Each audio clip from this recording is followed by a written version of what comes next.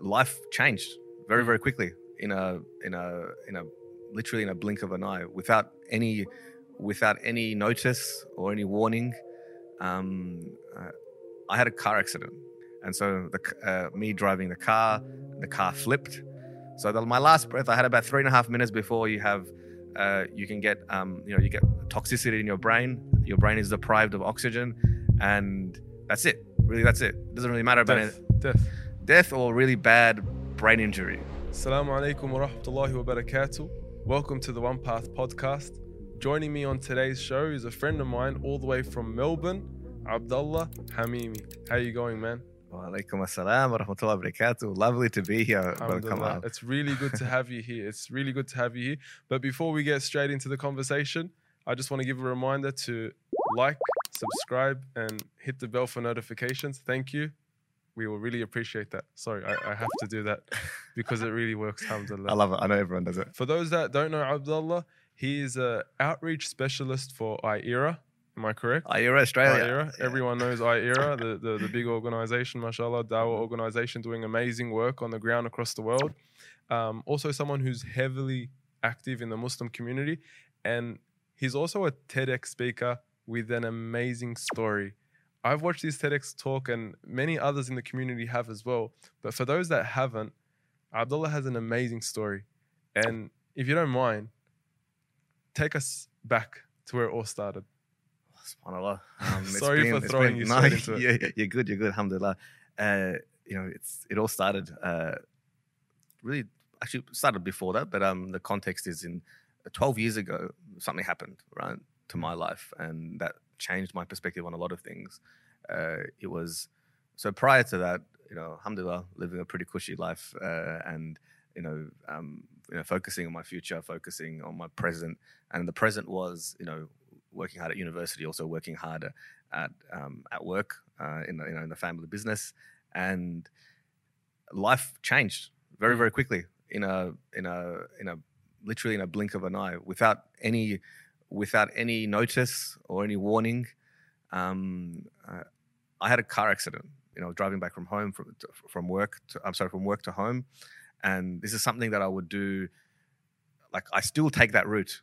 And it's something that I do 4 or 5 times a day. Routine. Yeah, so really, really, really common.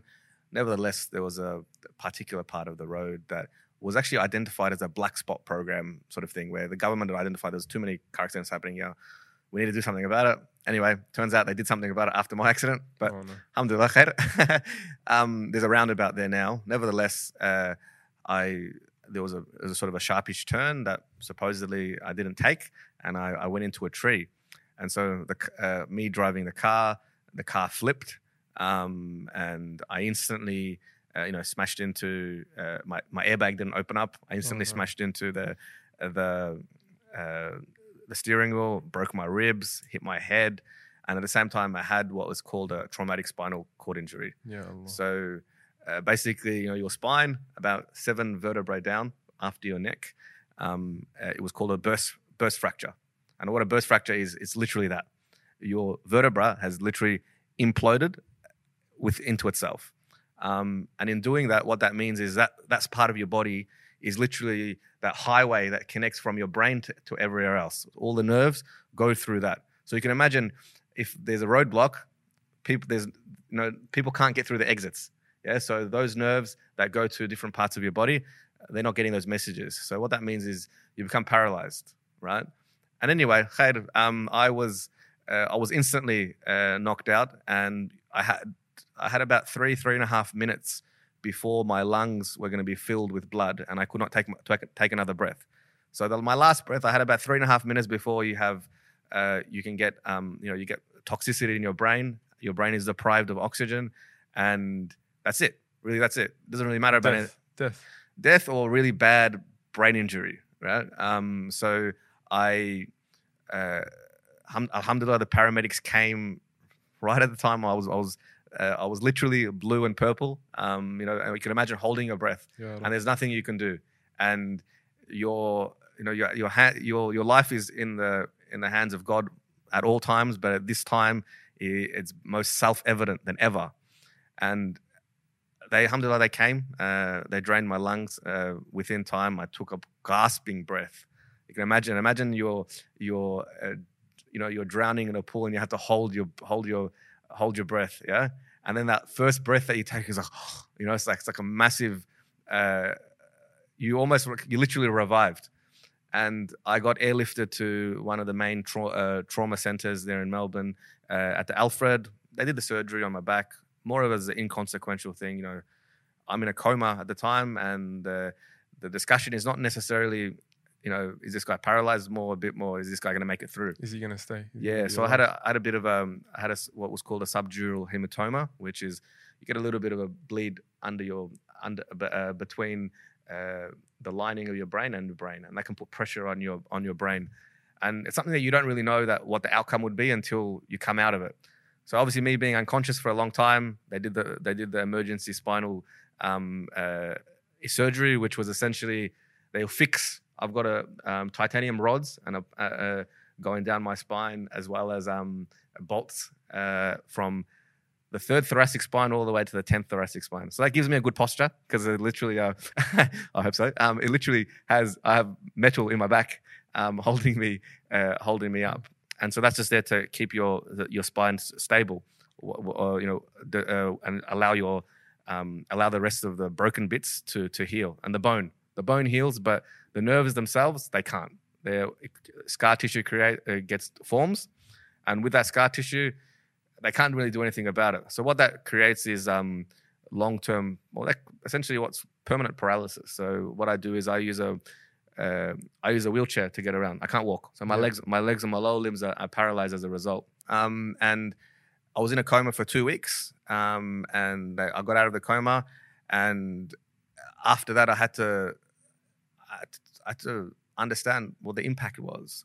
And it's not like you break your leg, you break your arm, and it gets better, or you go through a period of time where you reflect and things get better and move on, and life just gets back on. But I had to learn what that impact was for me. Complete life changing from here on in. You couldn't imagine it, right? And for me, this is probably the first experience of disability as well.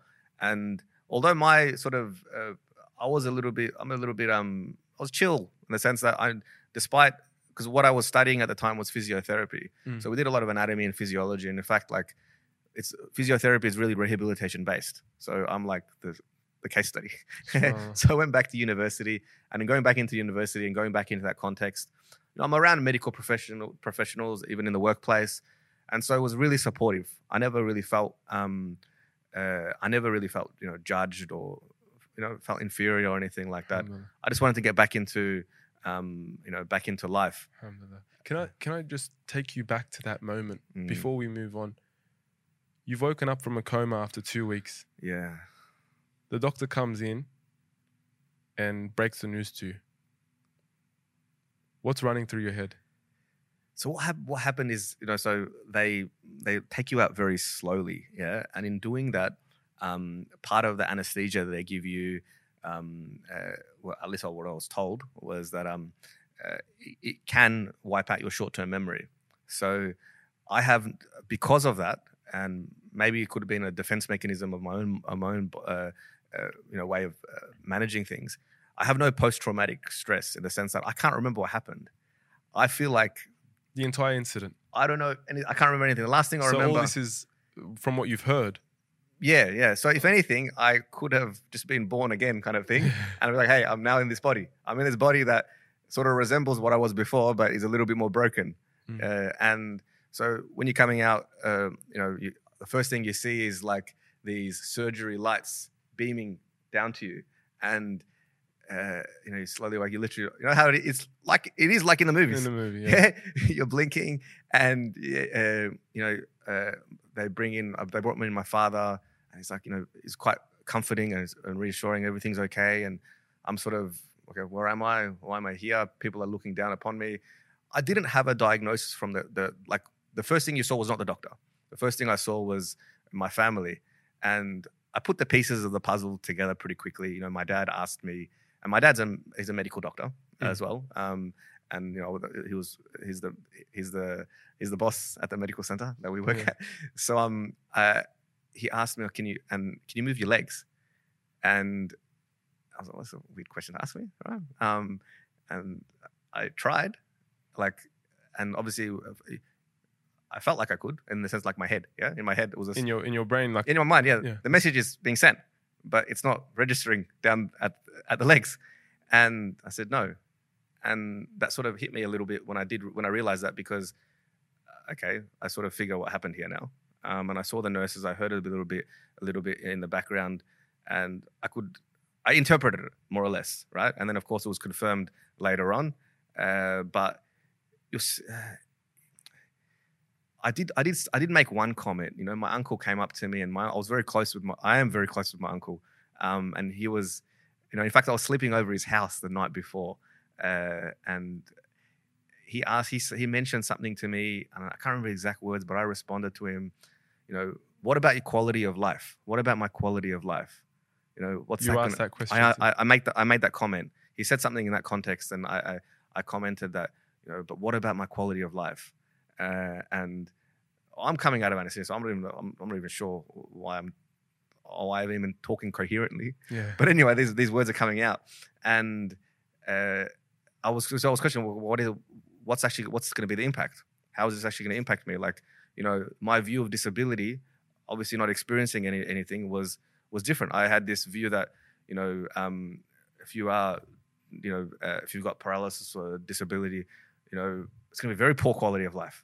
You're going to be in a home, you're going to be stuck and ostracized from society, and this is just going to be socially debilitating, range of health problems. You're going to be looked down upon. You're not going to have any opportunities. You know, I'm 18 at the time. I turned 19 on the day that they took my breathing tube out. I remember that day. The first day I had my mum brought me this cake. It was the first thing that I ate for like 3 weeks, because when they have what's called a tracheostomy, you have a tube going through your neck. I still have the scar here. Because the machine literally breathes for you, so it allows your lungs to heal. And my ribs were broken anyway. So, and that was the first thing that I tasted. And so here I'm 18 years old. I'm thinking, you know, career, marriage, life. The prime of your life. Yeah, the exactly. Turning point of your life, straight out of high school onto university, ready to move forward. Just, you know, put yourself in those shoes. You're thinking about all these big things, and you're ambitious, and suddenly it's like, wait, okay, you got to stop now. Stop. You have other things to worry about. And while everyone else is doing all that sort of stuff, here I am stuck in a hospital. And I was in hospital from it happened on the 11th of July 2008, and I got out of. So I was in ICU back and forth for a little bit, and I did rehab, and I got out in December, close to around Christmas-ish time, December that year. So the best part of 6 months, and in that 6-month period, I'm learning how to live, like how to take care of myself from scratch. This is like I'm in a new body, and I've got to figure out, just from the most basic things to, you know, putting your clothes on and having a shower and going to the bathroom, all the way to, you know, traveling and doing all that sort of stuff. And a big shout out to you know, the spinal ward at the Austin Hospital here in Melbourne, and the Royal Talbot Rehabilitation Centre. It was a really difficult process, but a very supportive, very, very supportive group of people there that I can't thank more. They transformed and helped me in ways that I can only appreciate now. But when you're in that position, there's so many things going through your mind, and it's one thing to live that experience, but it's another thing for a parent to watch it and endure it. You know, imagine seeing your son, your oldest son, especially now in our communities. It's a special status that's given, and you have all these dreams and thing and whatnot, and they're just wiped out. It wasn't, you know, it's if I could even say this, it's like one thing to come out alive, but it's another thing to or come out alive or come out dead, I guess. But it's another thing to now live with the scars, the mental scars and the physical scars. And so, you know, my father had to take off. I was with him, you know, I was a practice manager at the time, and I was with him for every single day. We were working very, very hard. because he just set up this new medical center, and he couldn't go back to work. He couldn't go back to work for months because he would go there, and the place, he would remember, I'm sitting at the front, I'm doing this, I'm doing that. He's talking to me, and it was just mentally debilitating. He couldn't It's too take hard that. for him, especially as a parent. I could only imagine a parent's greatest concern is their child, and the entire time for a parent, they're like, I have to do whatever I can to make sure my child is as successful as he could possibly be. And then something like this hits, and it's like, hang on, I'm no longer in control. I could just imagine how hard it would be on your parents, subhanAllah. I think really, and I look back at it, it's, if I could say this from my perspective, it's, I think my parents, it probably hit my parents more than it hit me, despite the fact that I have to live with the consequences. But anyway, that was the thinking at the time. Yeah. And of course, that my experience coming out of that, what I noticed was there was, particularly when there was this type of disability of paralysis, there's this dream that everyone holds of, I want to walk again, right? I want to walk again. And it's this, I think people get really obsessed by that. And for some reason, I wasn't so, not that I wasn't interested, of course, that would be nice, but I was more focused around, I need to get my life back on track. Like, I don't have time. I need to get back to what I want to do and where I want to be. Yeah. And that's with, work, leisure, social, community. And so my focus was that I didn't like, for example, they gave me, I was recommended to do social things here and there. Like, we play disabled sports and all that sort of stuff. And a part of me found that really uncomfortable because I wanted to be around everyone else. You didn't want to feel special, no, so to speak. Yeah. Absolutely not. I didn't want to. I don't want that special status, except for the disabled parking. Like, I'm cool. I'll take that, which is actually really helpful. I didn't want to. And so I went in there and I was like, no, I didn't feel comfortable in that space. You wanted that normalcy, would you say? 100%. That's right. Like 100%. Yeah. I wanted that normalcy, and to my surprise, it wasn't so difficult to discover. Like, especially, I came back into the Muslim community, if that makes sense. And I found myself really embraced. And I found myself, okay, you talk about, masajid not being accessible and this and that. We can talk about the negatives. Yeah. I mean, you can. And I did go through my fair share of, being hoisted up, sets of stairs and whatnot. And I don't know, alhamdulillah, got through that and no accidents. But on the whole, it's been a really positive experience. And it's, if anything, it's definitely been an iman builder. I know we don't say that about the Muslim community, do we? But the brothers, the sisters, the mentors, there's people in there that I could just their presence alone has been so positive.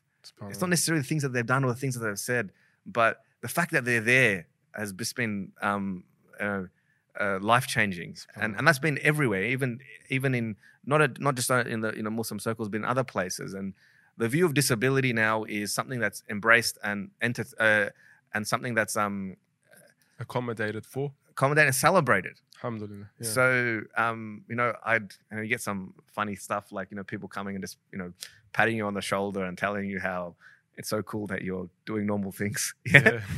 So you don't want that stuff, right? And one thing I do like is, I love it when somebody comes up to my car and tells me that I shouldn't be parked in a disabled permit zone because, I look normal. Yeah. That's happened so often, and it's always a good laugh when it does happen. I guess that's what comes back to, the emphasis that the Prophet ﷺ placed on looking out for your brothers, especially in times of sickness. So I guess we can tie it back to that. The emphasis of Islamic values on looking after the sick, looking after the disabled. And of course, there will be times when the Muslims will fall short. And of course, I'm sure you're well aware of that.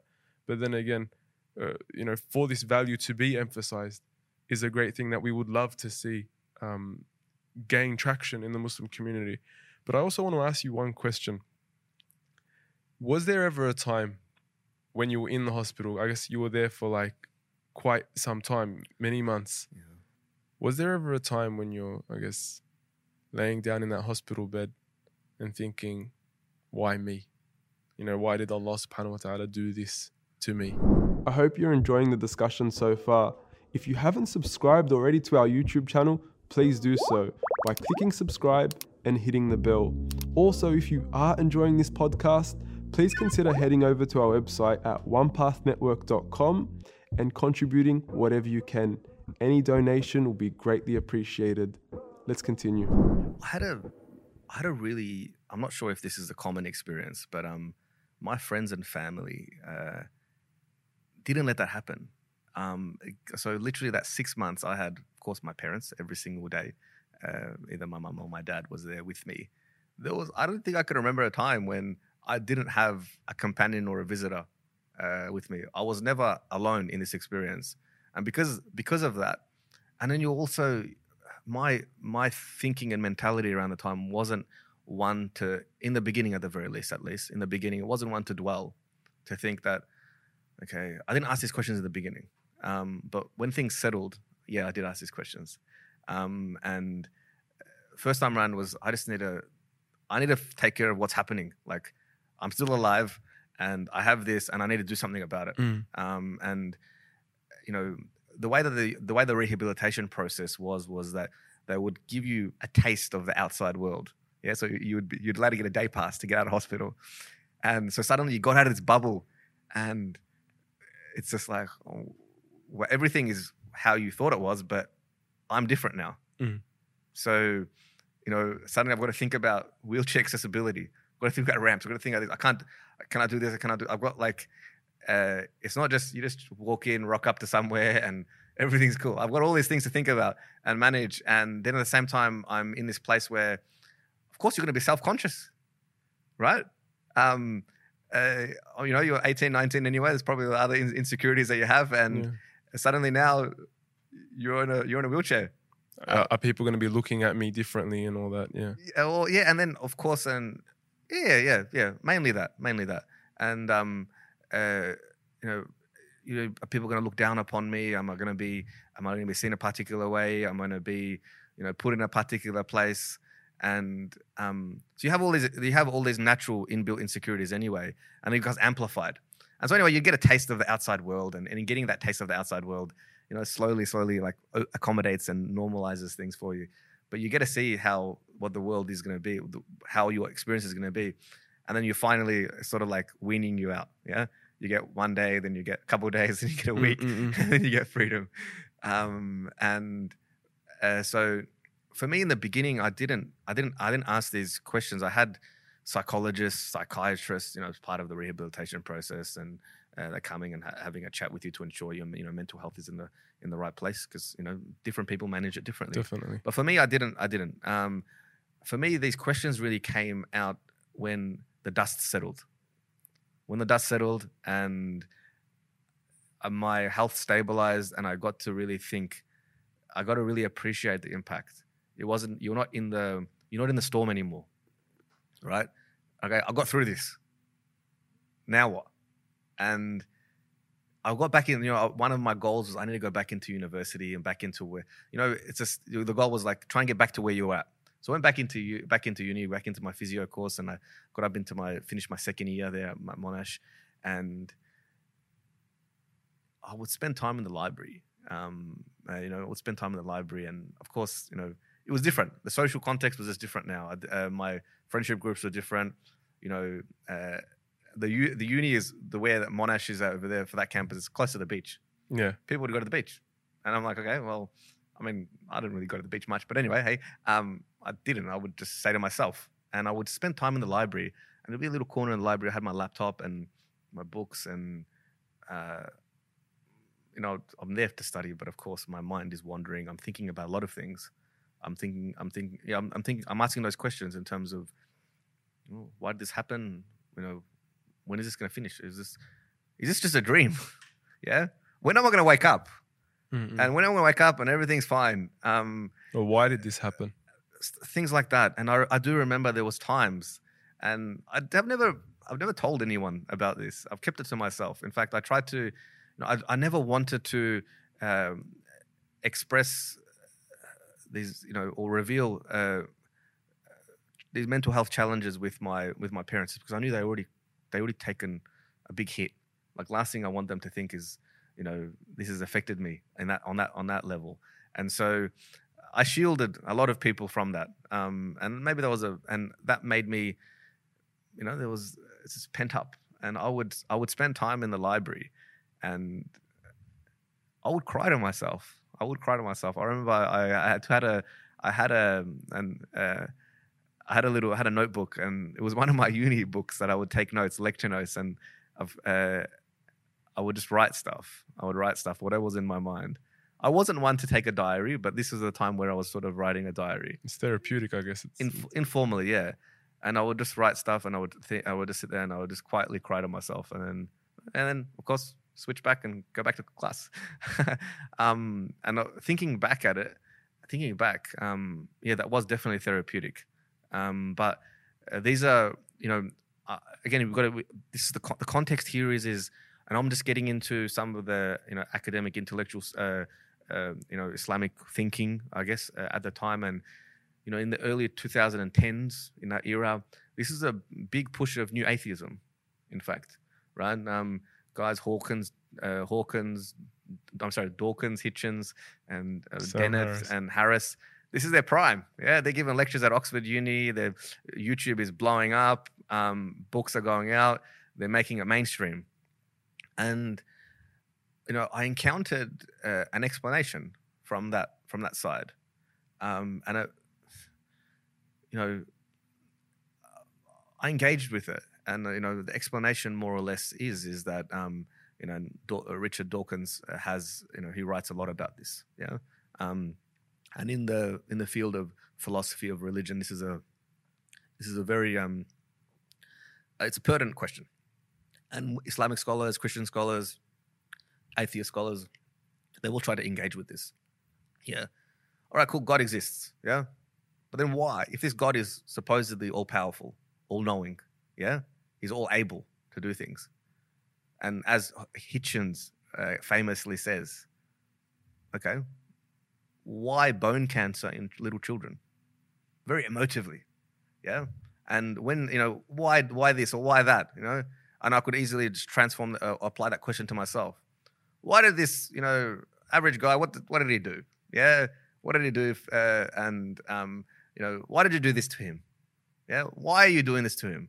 Yeah, and so why? Nevertheless, it's wrapped with emotion, and it's difficult to answer the question when it's wrapped with emotion. But when you sort of take the emotion out and you think about it rationally and logically, I found that the Islamic tradition, has got a really deep and deeply layered answer to this in ways that other traditions don't. And I say this is because often when atheists engage with this question and they caricature it, often they're responding to a Christian God and a Christian understanding of God. And the Christian understanding of God fits that caricature that they're responding to. And it's a total straw man to the Islamic tradition, right? So it's a total misrepresentation. Why? Because in the Christian God, he's all good. He's only all good. But in the Islamic tradition, we have this, Allah subhanahu wa ta'ala has revealed himself we have the 99 names. Like, it's clear and explicit. Yeah? And those 99 names, of course, we know them through the lens of Tawheed, the lens of oneness. So they're not abstract and independent of each other. And when we look at that, we can understand this further. So, for example, Allah subhanahu wa ta'ala is the all-wise. Yeah? And so, okay, if there's wisdom, so he's all good. Yeah? He's good. He's powerful. He's able. And he's all-wise. So if the conundrum or the question here is that, why does he permit evil? And when we look at this, well, if Allah subhanahu wa ta'ala is able, well, then why doesn't he stop it? Yeah? Because, well, if he's able, he should stop it.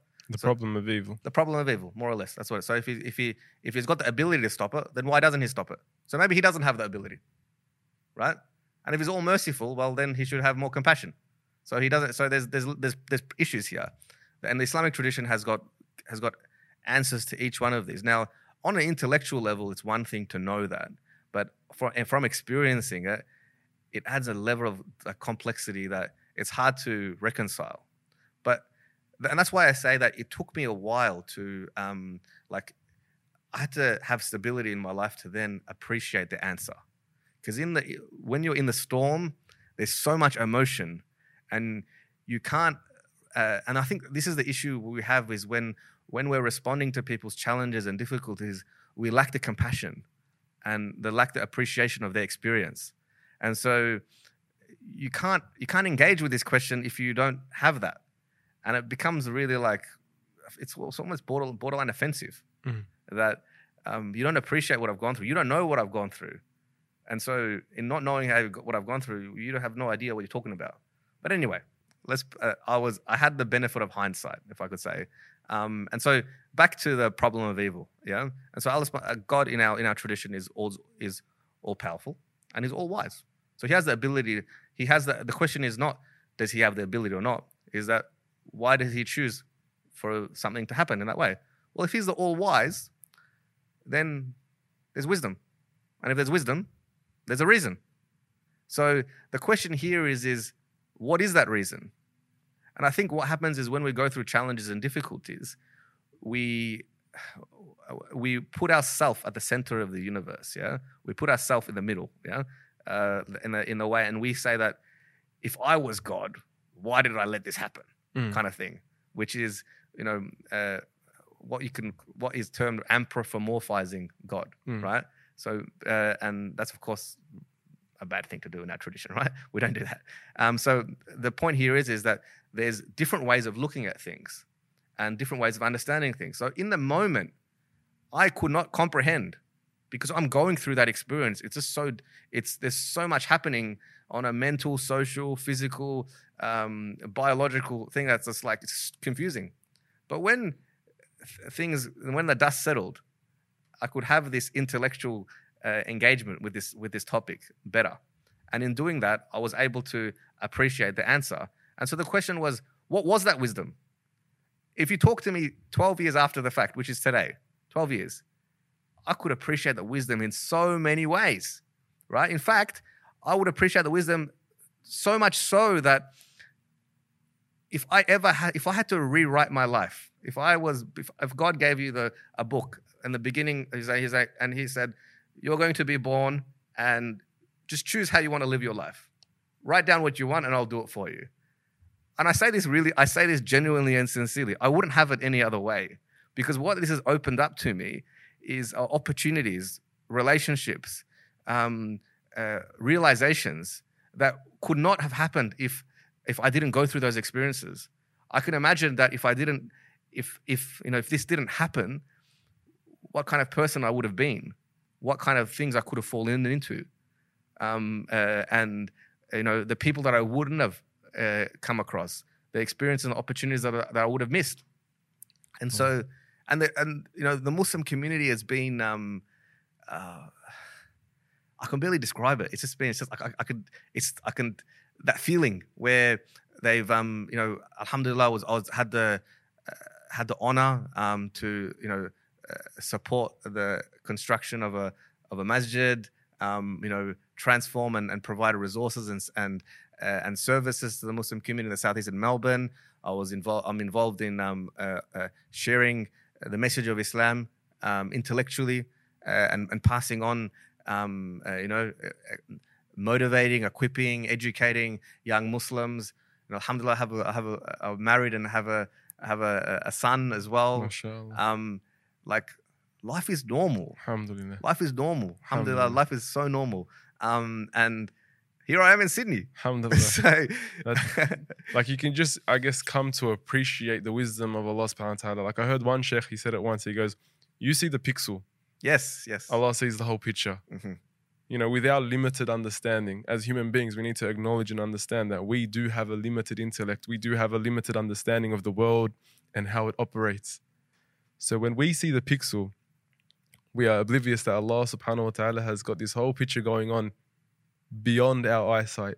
And it only takes the entire experience for us to appreciate that. Subhanallah. And I want to ask a question now. You've went through this, and you've obviously had a lot of challenges, a lot of hardships. It's taught you a lot. When it comes to the word contentment or happiness, do you believe this experience has taught you what it means to be a content person?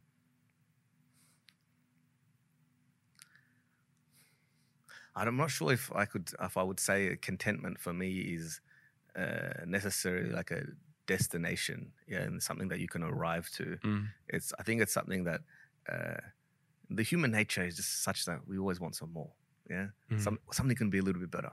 I can have a little bit more of this, a little bit of this. I can be a little bit more of this. Never pleased. And so you're never pleased, and that the ego always wants more. So even when things are normal, things could always be better, right? It's just part of I think it's just part of the human nature that we can easily and naturally revert back into that thinking. And when I think about it, for me, particularly in this experience, is that it's given me an appreciation of, like, if life could just stay the same like this, alhamdulillah, I'm so content. Like, if nothing, like, I mean, the nature of life is that it's always changing. Things happened in so many different ways that if I can appreciate the moment and I could just pause, I could press the pause button and just soak it in. Like, there's many times where I've had that feeling, and in fact, I've had that feeling when in the Muslim community, some of the things that I've been able to be a part of has definitely made me feel that I want to put that pause button and just feel like, let's just keep it here. Let's just keep it here. And that's just been so rewarding on so many levels. I guess it just depends, like, whatever situation, whatever circumstance you find yourself in, it's about extracting the most benefit, finding out exactly what Allah subhanahu wa ta'ala wants from you in that moment. Like the Prophet sallallahu alaihi wasallam, he says that hadith that we're all familiar with. Ajaban li amri al-mu'min. Strange and amazing is the affair of a believer. If goodness comes, he's thankful, he's rewarded. If hardship comes, he's patient and he's also rewarded. It's just making the most out of whatever situation you find yourself in. But at the end of the day, it takes someone to live through that experience to know what it's exactly like. Because everyone can talk, everyone can quote a hadith and quote verses about patience and the reward for patience, but not until you go through that experience do you truly realize the significance of being someone who is connected with Allah subhanahu wa ta'ala. Alhamdulillah. Actually, on that point, what it reminds me is that so I've had so many people come up to me, and it's been in the masjid as well, or in other random places. So like whether it's at the gym, or in the shopping center, and someone might be going through their personal difficulties, and of course, they might look at me, a young guy in a wheelchair, using a wheelchair, and they're probably thinking, hey, I wonder what he goes through. This, that, it must be so difficult for him, and this, that.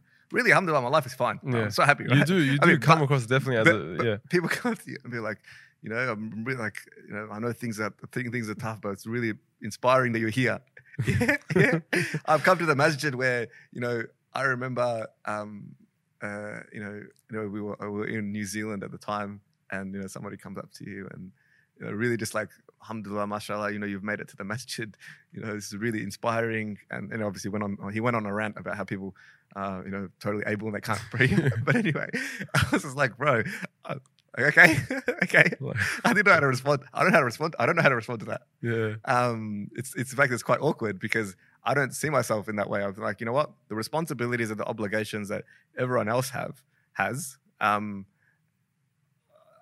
I feel like I do too. I mean, we did, alhamdulillah, I had the opportunity to do Hajj in 2011, and the group that I went, subhanAllah, look back, it was a miracle. The obligation is not upon me because of my circumstances, but by some miracle, Allah subhanahu wa ta'ala enabled it. And the group and the brothers that I went through with, they literally carried me at times. And I remember when we did our first, or we did, the many times we did tawaf, and people would people would be on my back, like holding my chair. And like I had many times where it's like, I could just do this myself. But people would want to, and I'd have, you get, obviously one of the perks is that you'd get first preference in a lot of places. Yeah. Especially at the Prophet's Mosque. So, they'd hoist someone out and they'd be like, here, you can have this spot. So it has its blessings, and I've had, and so that's why I say in the community, I've never felt, I haven't felt frustrated about in that respect about my situation and not being able to be partake in things. I found that on the positive side of things, people are. I think the awareness of disability has is rising and has become acceptable. And this conversation is not taboo. It's not just like, hey, you're a niche. You're just a niche, and we've got other bigger things to worry about. Chill, why don't you just pray outside? Kind of thing. That's exactly right. Because even if you look at the sunnah of the Prophet ﷺ, he got one of the mu'adhdinin of the masjid, a man who was blind. And he gave him that honor and he gave him that prestige. And it's just to show you that we shouldn't be people who look down or we want to give a different kind of treatment. Mashallah, you're doing amazing right now. And, you're active in the community, you're working in the da'wah, you're in debates and you're giving public speeches and you're doing really well, mashallah. And even in the gym, I think you're outperforming a lot of the brothers. With all honesty, you're outperforming a lot of the brothers in the gym, and that has shown you that you can become an even stronger person, subhanAllah. I found, in fact, that was sort of been like, and alhamdulillah, obviously with the lockdown, we haven't been able to. So probably packed on some kilos in the meantime. But nevertheless, that place has been a really therapeutic place for me. I found fitness has been something where I've just been able to expel a lot of my negative energies, if you want to call it that. Yeah. It's given me the opportunity. I would go there, and sometimes it's been like a bit of a sacred place in the sense that I would just go there and I don't feel like doing anything, but I'll just sit there on a machine and be like, just because I'm here. It feels good. I actually saw a video of you. I think if you don't mind, we'll actually play it. Oh, really? You were doing 20 chin-ups? How many chin-ups were you doing in your wheelchair? That was good, alhamdulillah. It looks a bit more cool than it actually is, I think. Come on, man. Come on. MashaAllah. Alhamdulillah. Anyways, Brother Abdullah Hamimi, it's been an absolute pleasure to have you here.